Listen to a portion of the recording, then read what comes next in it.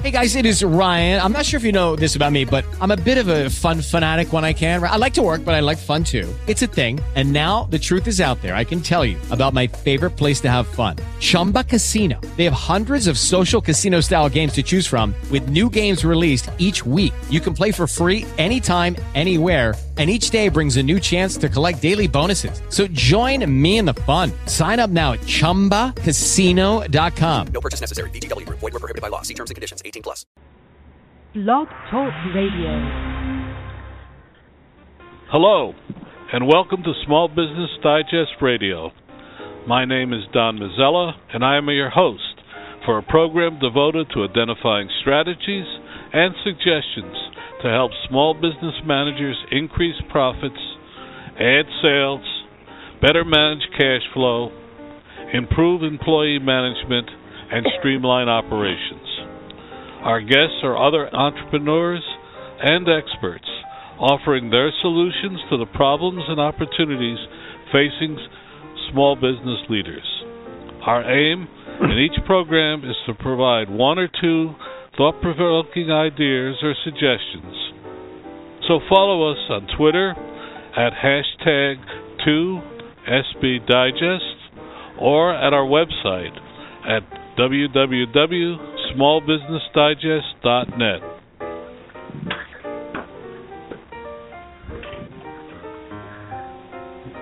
We have a really interesting program tonight, and we start off with one of my more interesting guests, Catherine Merritt. She's creator of MUMZY. MUMZY, I love that. If I ever call my mother MUMZY, she'd bat me in the head. But it's a great title. It's MUMZY. And we're going to talk about a lot of things, but as we always do with all of our guests, Catherine, welcome to the program, and tell us a little bit about yourself. Thank you so much, Don. It's really a treat to be on the show with you. So, as you mentioned, I am the founder and CEO of MUMZY, and MUMZY is a crowdfunding platform built specifically for moms. So if you think of, other platforms out there, Kickstarter, Indiegogo, MUMZY is really built for moms that have really innovative ideas and also moms that want to support other moms. And as a mom myself, I have two little boys. I found that when I became a mom, I had all of these ideas and innovations, and it was really hard to bring these kind of ideas and products to life. And my vision for MUMZY is to provide moms with the resources as well as the platform and the technology to raise capital and to raise funds so that they can really move forward with their brilliant ideas. In addition to running MUMZY, I also work full-time as a vice president at a marketing agency. And as I mentioned, I have two little boys. Teddy is 5 and Archie is going to be 3 in September. And, with that, I definitely have a full plate, but I'm loving every second of everything that I'm able to do. Well, God couldn't look after all of us. That's why he made moms. Absolutely. I always say if you want the job done, get a mom on it. We don't have time to dilly-dally. We just get it done. Well, one time I recruited a brand new sales force of recently divorced women with children, and within a year and a half, I was a hero in the company because they had made me a hero. That's great. Yeah. But you gave a great commercial, but tell us a little bit about yourself, your background. So essentially, I've been working in marketing for about 12 to 15 years, and and as I said, I have worked on behalf of brands that market to moms, and I always joke that it was a good thing that I finally became a mom. And, when I did become a mom and when I did have Teddy, my oldest son, I found that I was just having a lot of ideas and and so that really is kind of what prompted MUMZY. And I am luckily, I work for an agency, a marketing agency that was really supportive of MUMZY. And, you think of a lot of other people who might be in that kind of a situation and have to kind of work under the cloak of darkness at night and not, breathe a word of sort of a passion project to their employer. But luckily, I work for a company that sees the value in, supporting their employees and supporting their passion projects. And Olson Engage, where I work full-time, really gave me support and resources in bringing MUMZY to life. So really grateful for that and for their support as I move forward with this, what started as a passion project, and now I could easily kind of categorize as a second full-time job that keeps me sleeping less than I was when I had a newborn baby at home. But, it's the most exciting thing that I've been able to work on lately, so it's really motivating me. But besides that, it doesn't leave a whole lot of time for much else. But, I've got these 2 boys, and they're certainly, they keep me busy. And, we just got back actually on, we were on vacation the past few days with them, which was really wonderful. But and then prior to being in marketing, I was I went to a small school out east for college, and I always joke that I was a creative writing major with an emphasis on poetry, and I studied early 20th century Irish poetry. So certainly a case study for not necessarily needing to have a major that marries up to your career. And then kind of got into where I am now. So it's been a fun ride so far. And, really with MUMZY, we launched the website May 6th and have since then just seen a lot of great excitement and traction coming through on the website. Well, give us an example of someone who went on your site, some mom, and what they were looking for, and their success or failure. Yeah, well, right now we have a new project up it's called Spare, and based in New York City, and their mission is to help close the hunger gap in New York. And they're a mobile-based app that you download on your phone, and that users would be able to, if they're going out to eat dinner, and if their bill is, say, $47.13, they could just sort of round up, and that remaining money that gets rounded up goes towards programs and organizations to help, minimize hunger within New York City. And Andra, who is the founder of that, she came across MUMZY through one of our board members, Peter Schenkman. And, when she reached out to me, again, unlike, Kickstarter or other crowdfunding sites where you're really kind of left to kind of fend on your own, when Andra reached out to me, we've had numerous phone calls and have really kind of provided her with resources. So, again, knowing that moms have unique sort of barriers and challenges just in lack of time and not as much maybe, resources to kind of do as much of the research that maybe somebody else would be able to achieve. It's really our purpose to make sure that we provide the community with, tips and tricks and putting my, marketing expertise to work for our community. So that's an example of a project that we have live right now. But we've also, raised funds for nonprofits, for different, moms supporting other moms. There's a real kind of vast array of how moms can use our site to raise capital for different causes and ideas. Well, how do you differ? Well, obviously you differ that way, but are your projects different from other crowdfunding websites? So, yeah, and here's it certainly our vertical and our audience is what makes us different. So that's one piece. A couple of years ago, Don, I was reading an article in Wired magazine. It was actually the February 2000 issue, because I remember it quite well, and that was what really kind of put everything in motion with MUMZY. And in that article, they made this point that said, nobody goes to Kickstarter.com, right? If anyone's going to Kickstarter, they're going to their friend's project or a friend of a friend's project. And that is really where the community exists. And I had that sort of like aha moment where I realized that moms are such a strong inherent community. And especially when you look at how moms interact online and the fact that, you look at sort of the whole scope of mom blogs and the way that moms support each other through various listservs and forums and Facebook groups. And so to me, it was sort of this moment of like, if we can create a community that also happens to be a place where moms can raise funds for each other, So that's certainly part of it, is that we really envision ourselves as being a strong community-based platform. But another point of differentiation, as I mentioned, is providing real kind of white glove service to our community. We don't take any more of a percentage than Kickstarter or any of the other platforms, yet we're going to work with our community members from the moment that they reach out to us saying, I have an idea. I was on the phone with a woman the other day who hasn't even put a business plan together. She's just kind of kicking it around, and kind of, testing out her idea to see if there's really something there. And, I gave her numerous resources in both kind of coming up with a roadmap to, figure out how much money she would need to make and how to, connect with different community members through MUMZY. So we're providing moms the resources and kind of, baking out their ideas, but then also making sure that when they're ready to pull the trigger and launch a campaign through MUMZY, making sure that they're as equipped and set up for success as possible.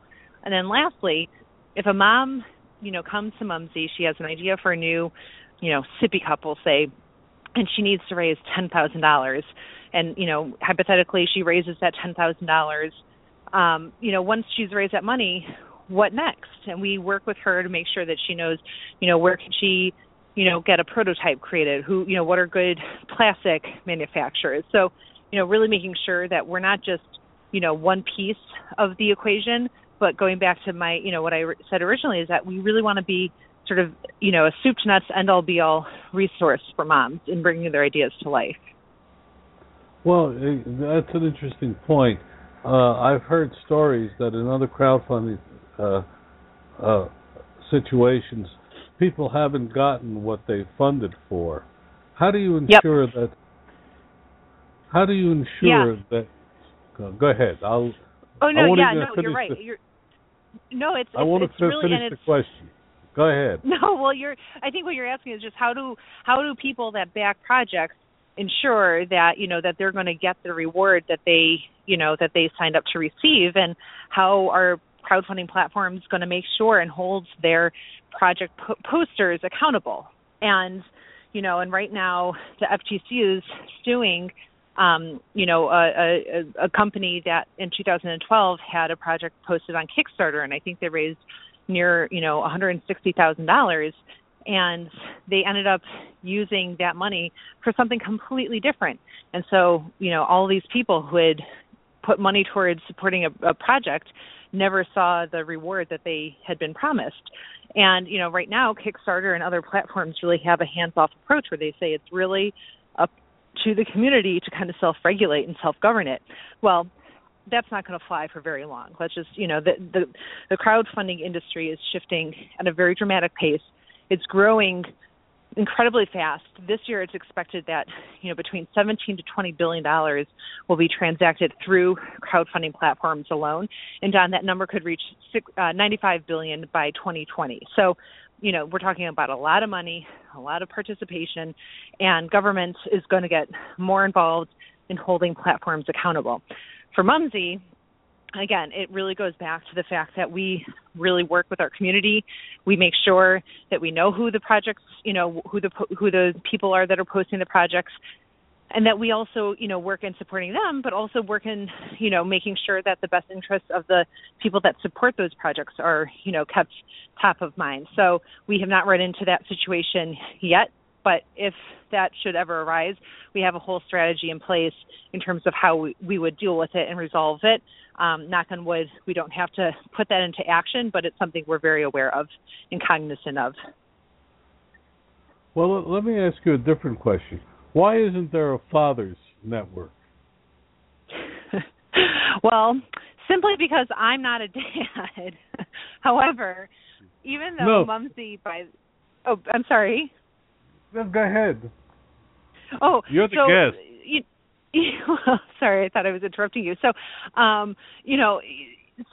this really comes from a very kind of passion point in my life where I found that I was experiencing this, and God love fathers. I love my husband. He's a wonderful father, but I certainly interact with more women and moms in my kind of day-to-day life. And just so happened that, as I was sharing my experience with other moms, I found that, moms were really kind of coming up with all these ideas and, are up in the middle of the night and that we're in a state of complete sleep deprivation, we're still very kind of attuned to, wouldn't it be great if this existed, or wouldn't it be great if, one of these were out there to make things a little bit easier.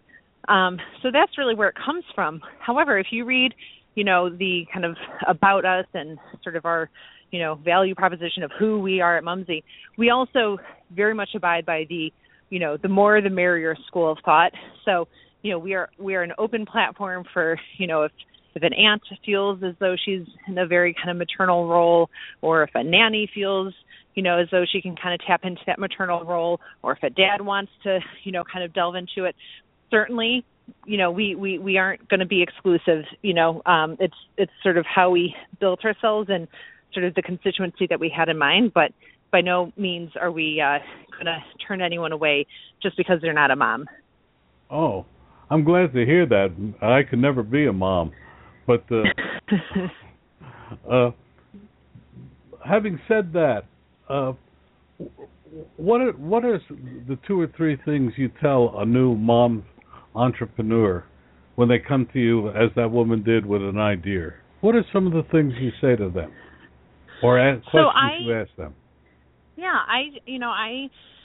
in having gone through this journey myself, I think, that really puts me in a position to kind of understand and kind of, tap into my own experiences, and I always say that, I know so much more today than I did a week ago, and I'll know so much more a week from now than I did today. So, really kind of extracting from that. So, when a mom contacts us, I want to, understand, if a mom has a more fleshed out idea, then I'm going to, talk with her and work with her to make sure that she really brings that passion of her campaign, of her idea, to life through her campaign. But in the example I gave earlier, if a mom still is just kind of tinkering around with an idea, I'll provide her with resources. There's a great resource, which I'm sure you're aware of, called Lean Canvas, which is, I think, one of the best ways to kind of roadmap a business model, because it's, I feel, a lot less daunting than some of the more comprehensive business models. And it's a really good place to start in terms of plotting through and kind of bringing your idea, putting a little bit more flesh around it. So, just really understanding at what point kind of in that journey, where is the mom, and, what are the resources that we can equip her with. If a mom has a really, thorough, fleshed out idea, then maybe she's, just trying to focus on how can she best optimize her campaign, and if, if her goals are totally unrealistic, if she's looking to raise $3 million in 30 days, I'm going to say, let's pull it back a little bit, let's kind of realign and figure out what's realistic. And there's another really wonderful resource called Crowdfunding Hacks by a gentleman named Clay Hebert, and have had the opportunity to meet and talk often with Clay, and he's a really smart person, and he's, helped, hundreds of millions of dollars come to fruition through supporting, various crowdfunding campaigns, and he's got a really wonderful website with great, tools and resources. So that's certainly something that I also direct, community members through. What's his website? It's called Crowdfunding Hacks. Can you spell it out for our audience? Yeah, it's CROWDFUNDINGHACKS.com. And his name is Clay Hebert, and a very smart guy.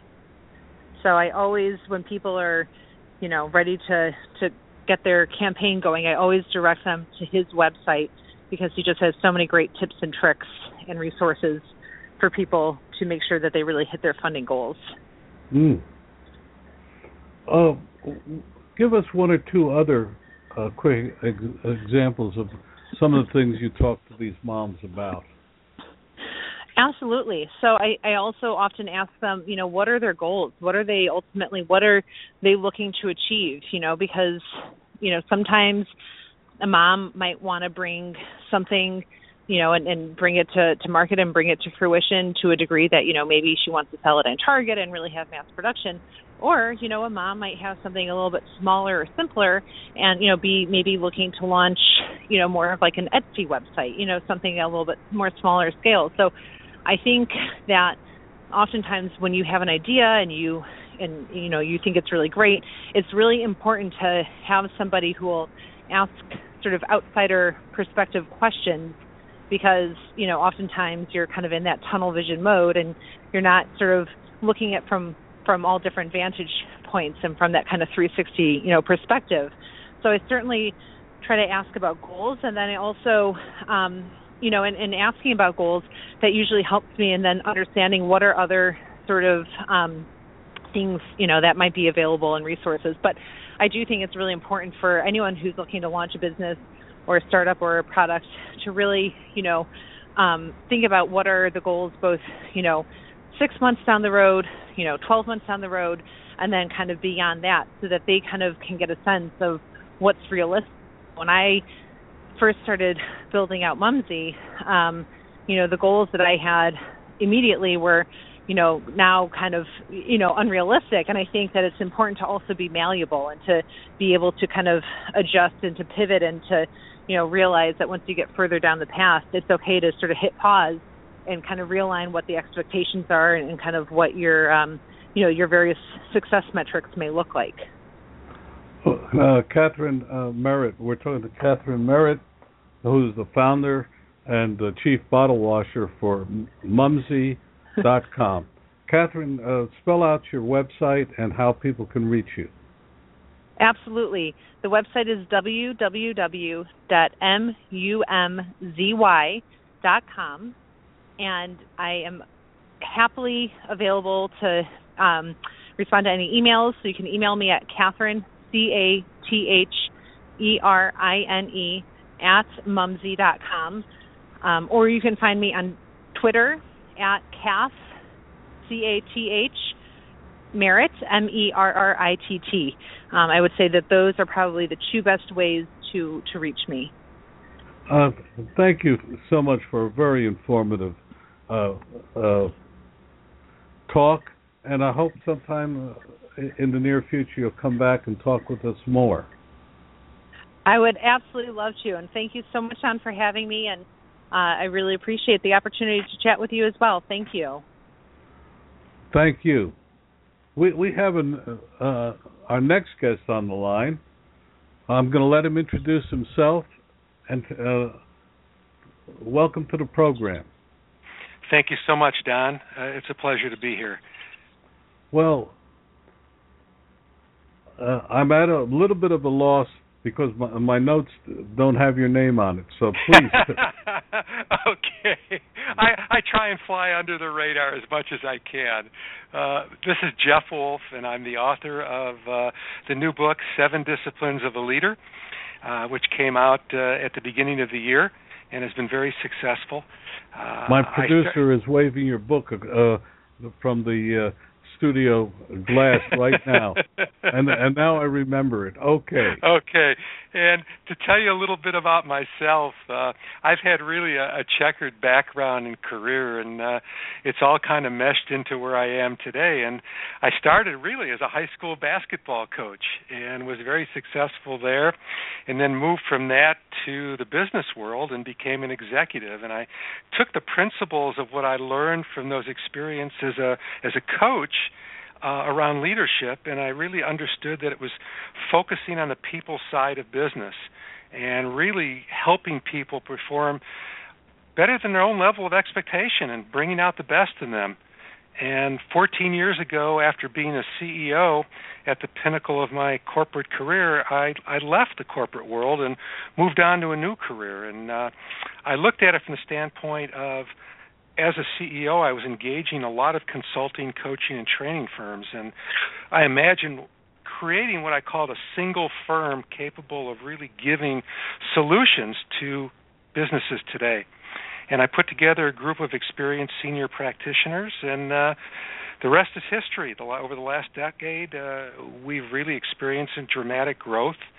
And I've been fortunate to work with a lot of very large corporations like Sony and Samsung and Qualcomm and Abbott and Pfizer and Baxter and a lot of different ones, and also some smaller organizations.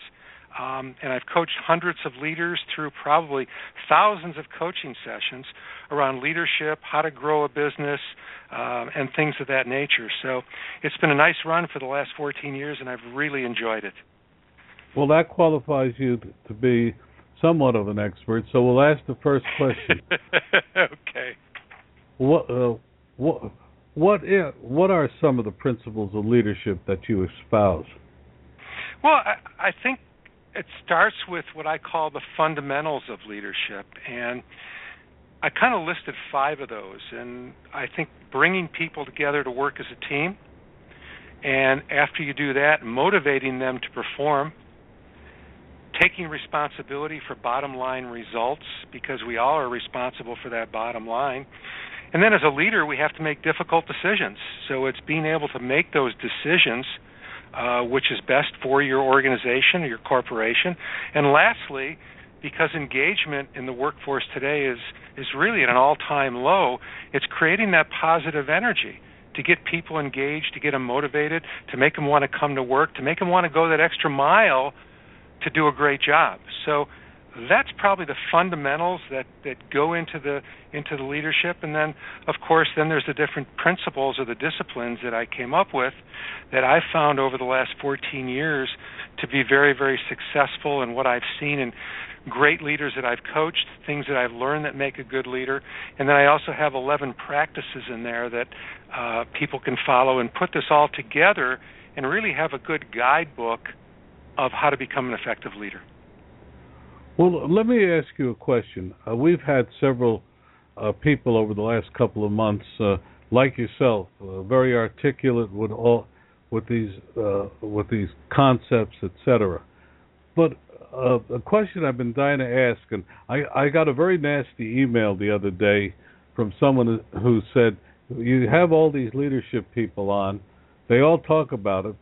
Why aren't people doing it? Why do people not?" These seem to be fundamental rules that go across your book, other books, other people. Yet, time after time, we run into people not accepting that. Why don't they accept what are so obvious leadership qualities necessary?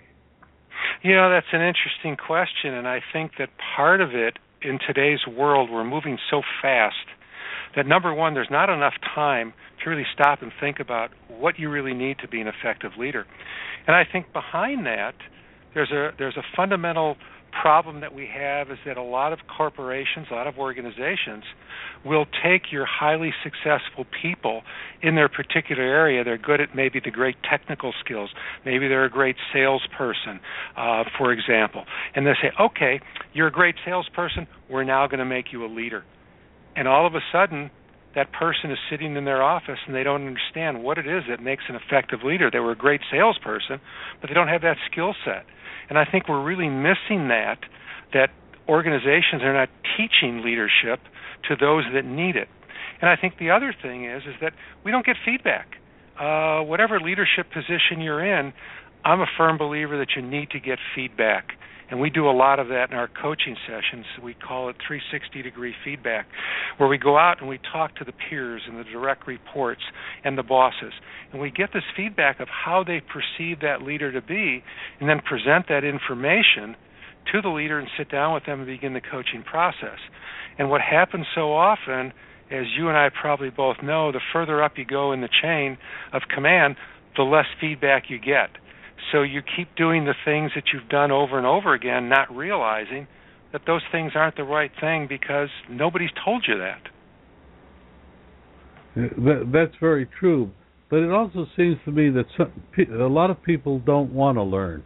Do you find that to be the case? Yes, I do.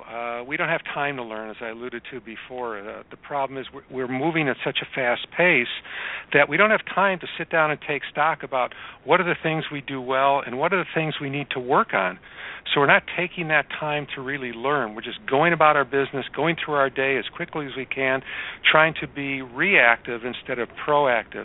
And one of the things that I find about really highly effective leaders, they're proactive. They take the time to what I call ABL, always be learning, and always trying to get better at what they do and have a thirst for knowledge. But yet, they're far and few between. That is very definitely the case. But let's go back to your. I've kind of knocked you off your presentation, but let's go back. Not at all. I don't have a presentation. Well, the great thing about this program, I get to ask a lot of smart people questions that other people ask, and I think about myself. Sometimes I don't do enough proactive thinking myself, and oftentimes it's when I'm hearing people like you. But here, let's dig a little deeper. Take one of your topics and go a little deeper into it. Well, I think one of the topics that I think is very important is, as a leader, you have to have a vision. In order for people to follow you, they have to know where you're going. They have to be inspired to go. They have to want to join you. So part of a leader's job is in inspiring people, telling them where we're going to go, how we're going to get there, what their role is in achieving that vision of the organization, how they're going to do it, and then really work with them to get there, and what's in it for them. Everybody wants to know what's in it for me, so you have to let them know what's in it for them as well. So I think vision is an important thing for a leader, to be able to inspire people to help get them to where they want to go. And I think another thing is honesty. People want to follow people who are honest and sincere. And I think if we look in the business world today, we've seen a lot of people over the last couple of years that haven't been very honest, and they've ruined a lot of organizations and a lot of people's lives. So I think honesty and integrity is something that is important, and I alluded to that in my book as well.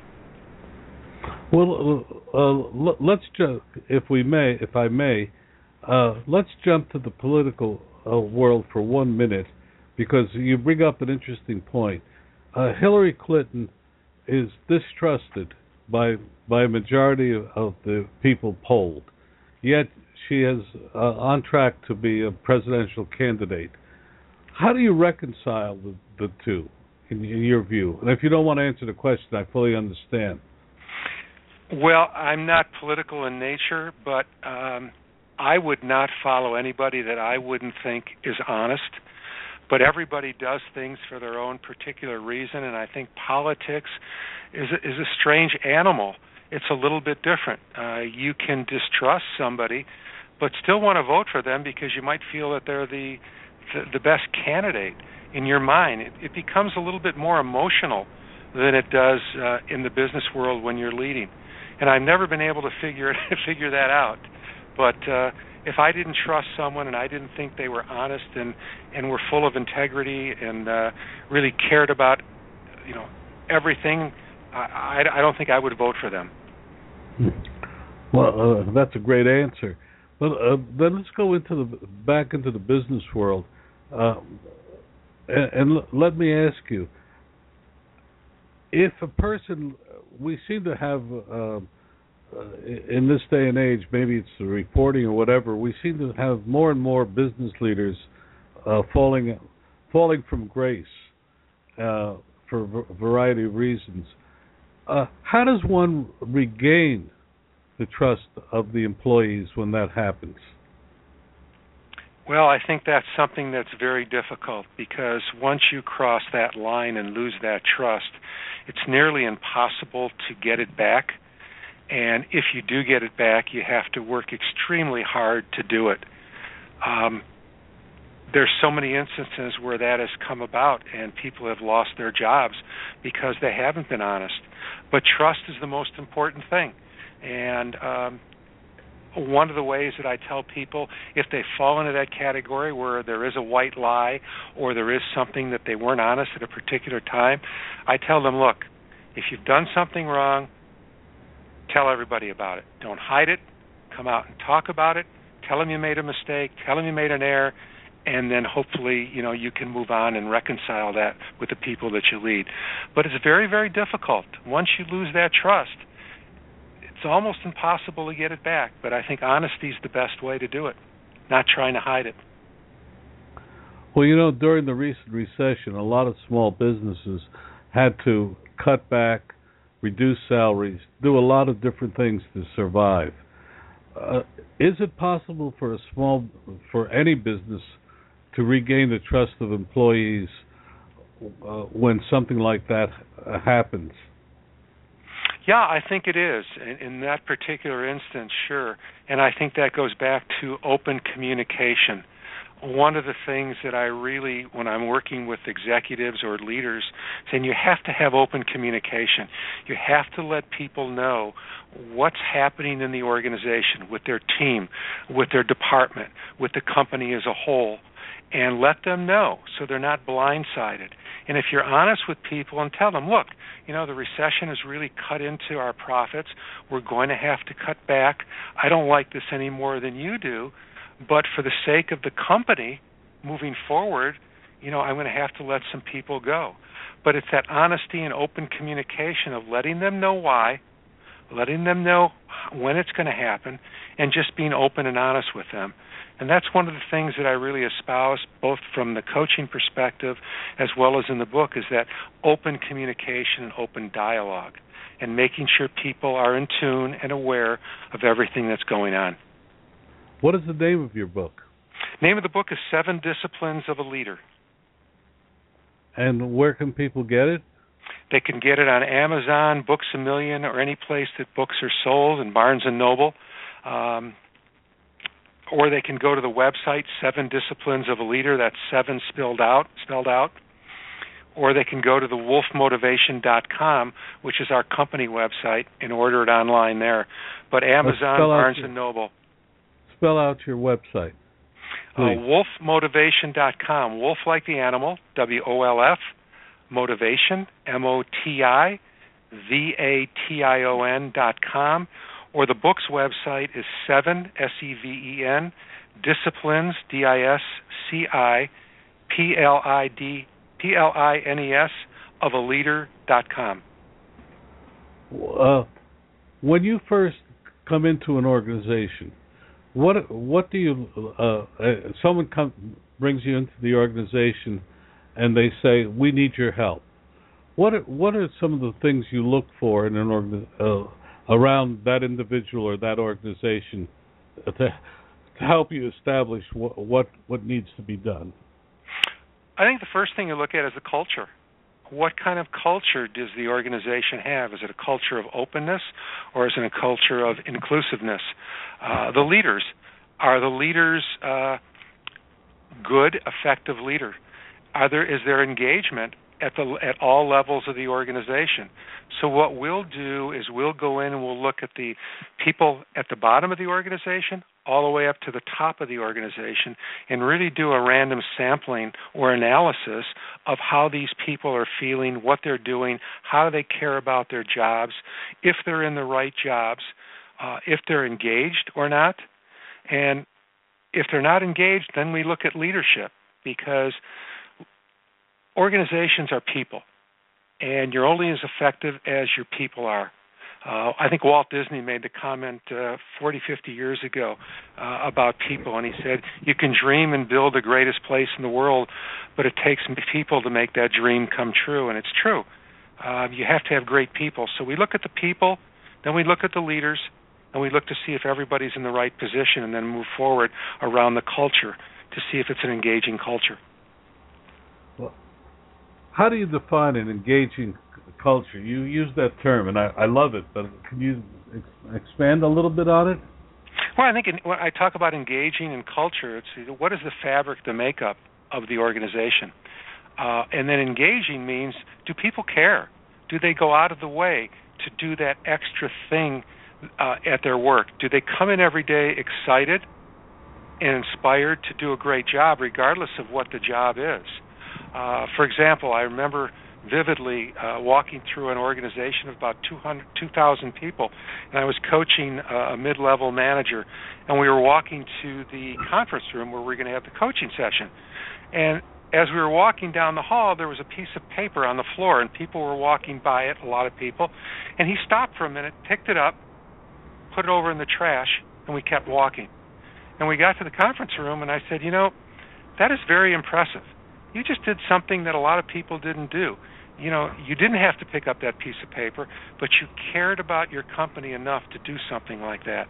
So it's something small, it's something little, but it really stood out to me as a person that was engaged, that really cared about his organization.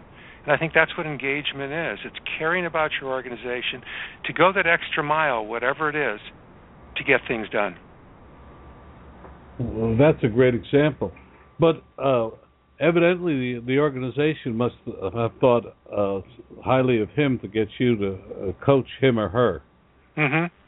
Yes, most of the people that I coach are high performers or going to be, moving into leadership roles, high potentials as we call them, and we go in and work with them to help take their game to a much higher level. And it's very rewarding to see, supervisors, managers, executives, after the coaching process is done in 9 months to a year, to see how much they've grown and really affected the organization in a positive way and become a much better leader. This has been a very illuminating talk, and I hope you'll come back again and we can continue this conversation. Well, I hope so. Thank you for having me. I really appreciate it, Don. Again, your book and your website? 7 Disciplines of a Leader, and you can be bought at Amazon, Barnes & Noble, online, wherever books are sold, and our website is wolfmotivation.com. And we've been talking with Jeff Wolf, who's really, I think, provided some great insights, and we appreciate that he came and joined us. Thanks a lot. You have a wonderful evening. You too. Okay. Bye. Our next guest is Blake Nation. I'm really looking forward to this one because he's created, and since I'm well over 50, an over50jobboard.com. Blake, welcome to the program. Thank you, Don. I appreciate it, and I really appreciate you having us on tonight to be able to talk about this. Well, being of the older generation, I think you're doing a great service. But we always ask our guests first to tell a little bit about themselves personally. Sure, I'd be glad to. As part of the over50jobboard.com backstory is my experience. I was executive in recruiting industry for many years, and then found myself in my 50s out looking for work opportunities. I found also that they didn't come along as quickly as they had in my earlier years of my life, so I had to experience some tough times, particularly during the early part of my 50s, and it gave me a real sense of what others might be going through. I actually had to take an entry-level job at one position, and then supplemented my income by taking a position with a grocery store, an entry-level type role. So I've experienced what many people in their 50s, 60s, baby boomer age range are going through in the job market. Many of them are being placed out on their own, displaced by their companies for various reasons, and they find themselves looking for similar work that they've done in their career and in their past, and it just doesn't exist, or the companies just aren't interested in them. They're hiring younger people, and they're not interested in the boomer group that exists in our world today. And in our country there are 74.9 million. Yes. Blake, let me interrupt you. I see that Jeff's still on. Are you still on, Jeff? Yes. Well, feel free to chime in. Oh, okay. I'm not. Yeah, this is Blake. He hung up. I was ashamed because I wanted him to join the conversation. He was our previous guest. I saw he was still on, and I wanted him to join the conversation because I think you're talking to on a very interesting subject, and I'm sorry to interrupt you, but I was hoping to catch him. But now, no problem. Please back up a little bit, Blake, because I talked over you. That's okay. I was just saying that there are 74.9 million baby boomers in the United States, and many of them are employed, gainfully employed, in successful jobs. But many are being sent out from their companies, or their jobs are going away for various reasons. In many cases, it may be that they're being displaced due to technology, due to the fact that the company wants to hire some younger people, so they're being sent home. Other times, they're being sent out because of the higher cost of insurance, so having people over 50 on the insurance plan for companies, it's more costly than it is for having younger employees. And various reasons exist that they're being sent out, but nevertheless, it's a fact of life. And they're finding themselves having to look for work at a time when they didn't expect to have to look for work, and it's oftentimes very tough on them. They go through a lot of emotional trauma in the process due to the fact that oftentimes they're having to change their whole outlook of work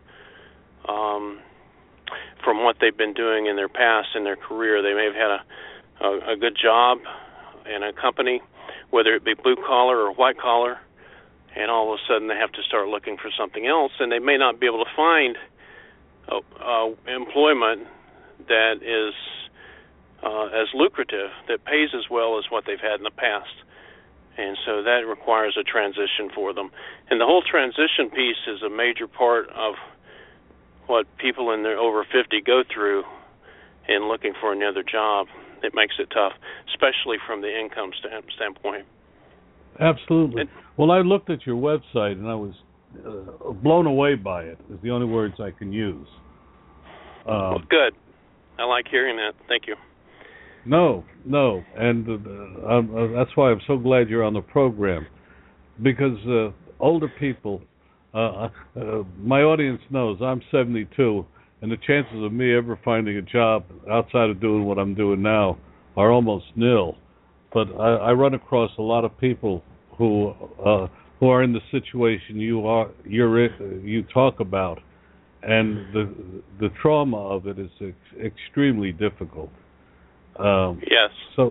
So please continue. So okay. You decided. Well, you may. One of the things that you go through, a couple of big motivators for people looking for work that are in their 50s, 60s. One reason may be that they just need to have income. They need to be making money. So they need to find a job. And even if it's a $15 an hour job, $10 an hour job, at least it's money that helps pay the bills. Another reason may be that they may have a nest egg built up that they're able to rely on, but they're saving that for their retirement. And they don't want to dip into spending retirement money when they're still young enough and healthy enough to work. So they need something to help offset that. You know, and a job that pays lower may still help pay the bills. I mean, it may pay your power bill or your food bill or whatever. And so they sometimes have to go with those type of jobs. And I don't mean to sound really depressing, because there are other jobs you can find and other ways of looking for work that may be in your area that may pay much better. I'm just saying that for a lot of people, they're having to make that transition to a lower type paying job. Well, one of the things that I would suggest for people is if they go to the website, they can find job opportunities on there with over 50 friendly companies that are going to be open to people, baby boomer age range, and they can also find the jobs on there. They can apply directly on there to the companies. And also, if you know of someone that works for that company, or you have inroads into that company some way, then you start approaching networking that way. So you apply to the job through the website, but also you can use that then as leverage to assist you in networking if you know people that work for that company. Well, what types of employers come to your site to look for people over 50? Well, obviously you have the obvious ones, much in say retail. You've got customer service type jobs. A lot of people over 50 can do very well on the phone. If it's a customer service type job where they're answering the phone, taking care of customers' needs for a particular product or type of company that has, particularly companies that may sell products to the public, will oftentimes have people on the phone to answer questions in case they get called. And people over 50 fit into that type of role. Retail can use people over 50, and not necessarily it can be a customer service type role or a sales type role, or it even can be a backroom type role in stocking or assisting in other ways in the retail world. And there are a lot of different types of retail establishments. You have everything from grocery to hardware to mall or large department stores, to smaller stores. So you find an array of types of opportunities in the retail world, and they oftentimes like people over 50. I had a lady recently who works with a large retail company, department store, and she told me that she liked to hire people over 50 because they give attention to the customers. They are conscientious about the job. They show up on time, and they always are there and approachable and are excellent with the customers, and that was a real key point for them. So it's something that we've learned, I think, over the years how to do that, and it's a skill that we're able to use in a workspace. Well, I have to tell you a tale. I called into American Express, and one of the questions they ask is your birth date. And I said to the man at the other end, "You really know how to hurt a guy." He says, "Well, if you tell me your age, I'll tell you my age." So I said, I'm 72. He says, "Well, I'm 82, and I'm working here because I retired and discovered I didn't like retirement, so now I'm working again." Yes. Do you find that you also get people who are in that situation? Yes, quite often. As a matter of fact, I mentioned that I had taken a job in a grocery store to supplement my income, and I worked with a gentleman who's a dentist, a retired dentist.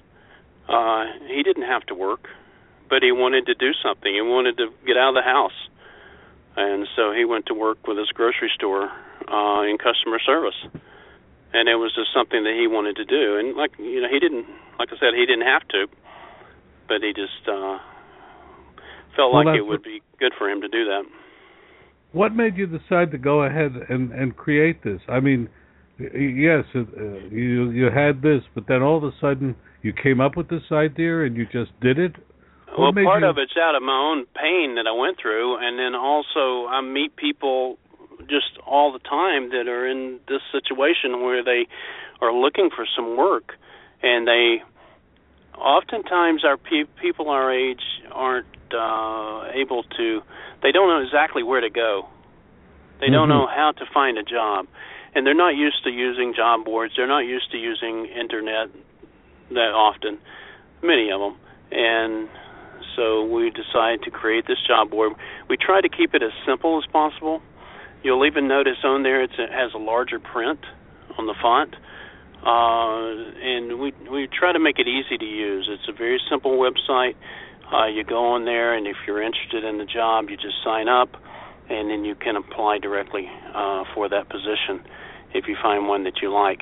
It's broken down you can go to the jobs and by city, by zip code, and the different types of jobs that are on there, and go through. We've got about 30, as of today, somewhere in the range of 37,000 jobs on the website from companies that are over 50 friendly, and it's free for the jobs. If you have a company that's interested in people over 50, you can go in there and post your jobs for free, and it's also free for the candidates to sign up on there as well. Well, how do you make your money? Well, we're not making any right now. We have some advertisements on the side, and we will eventually come up with some way of having some type of fee sourcing through it. But at this point, we don't. Well, have your webmaster email me, and we'll put a link up on our site for your. Okay. By the way, I really appreciated the big type. Oh, good. You noticed that, huh? Oh, at my age, you notice things like that. Well, that's good. Yeah, we really tried to make it easy to read and simple in look and feel of the website itself. So I feel like we've Are you devoting done a good job with that. Are you devoting 100% of your time to it? For the most part, yes, I am, and it is. It's my job, and I'm focused on it and trying to get it out there, and sources like you, getting the message out to people. You know, it's not easy always getting things started, and we've been up and running now about 4 months, and just getting the word out that we exist.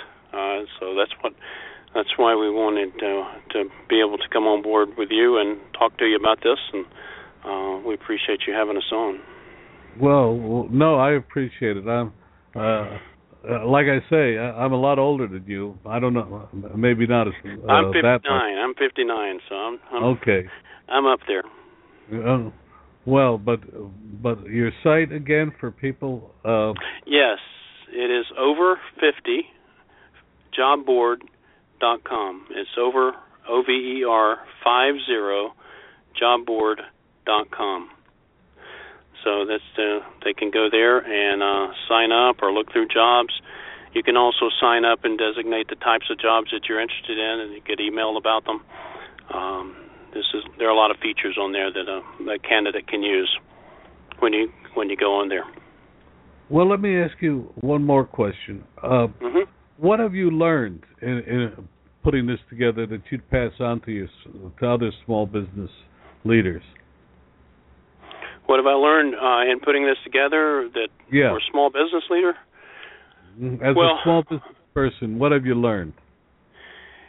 I've learned that there are all types of people that have needs in this country for jobs, that they're looking for work, that they can't find the right opportunities, and they need help in doing it. That's one of the things that's been come forth so obviously to me that as I talk to people about this, and most people are really excited about the job board. They think it's a great idea. They think that that people in our country will respond very positively toward it, and that is something that will be a success. But just the pain people go through. Here's one thing: when you're 25 and you're looking for a job, you may have a struggle finding one, but you have the hope that you will find one, and you know you will find one. When you're 55 or 65 and you're looking for a job, it can become a pretty hopeless situation. You begin to wonder, will anybody ever hire me? Can I ever find one?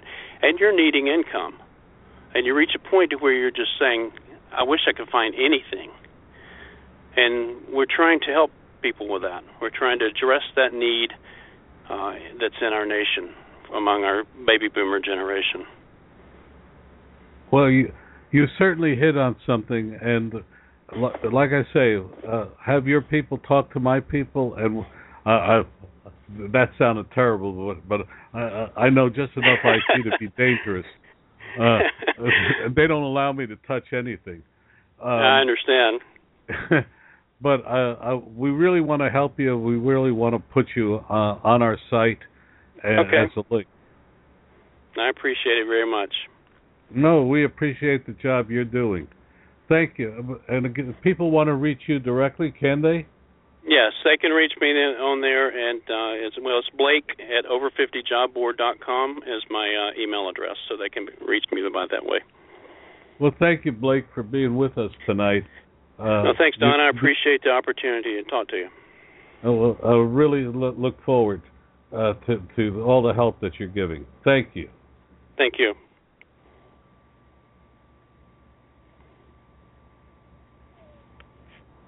Thank you for listening tonight. All of our guests are invited because they offer actionable advice to our audience. They do not pay to join us, but rather demonstrate their capacity for helping our audience add profits. Thank you for listening, and we'll be here again next week with other experts to talk about ways to improve your profit picture.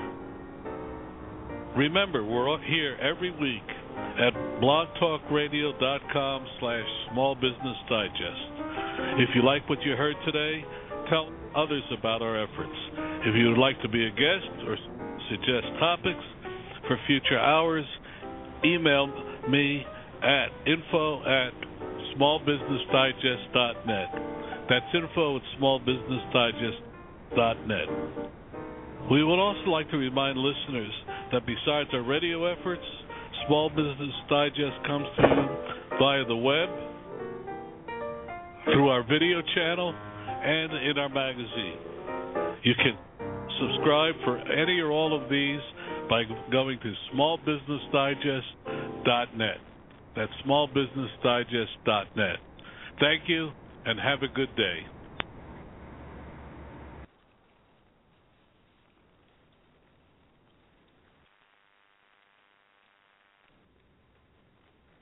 Hello, it is Ryan, and we could all use an extra bright spot in our day, couldn't we? Just to make up for things like sitting in traffic, doing the dishes, counting your steps, you know, all the mundane stuff. That is why I'm such a big fan of Chumba Casino. Chumba Casino has all your favorite social casino-style games that you can play for free anytime, anywhere with daily bonuses. That should brighten your day a little. Actually, a lot. So sign up now at ChumbaCasino.com. That's ChumbaCasino.com. No purchase necessary. VGW Group. Void where prohibited by law. See terms and conditions. 18+.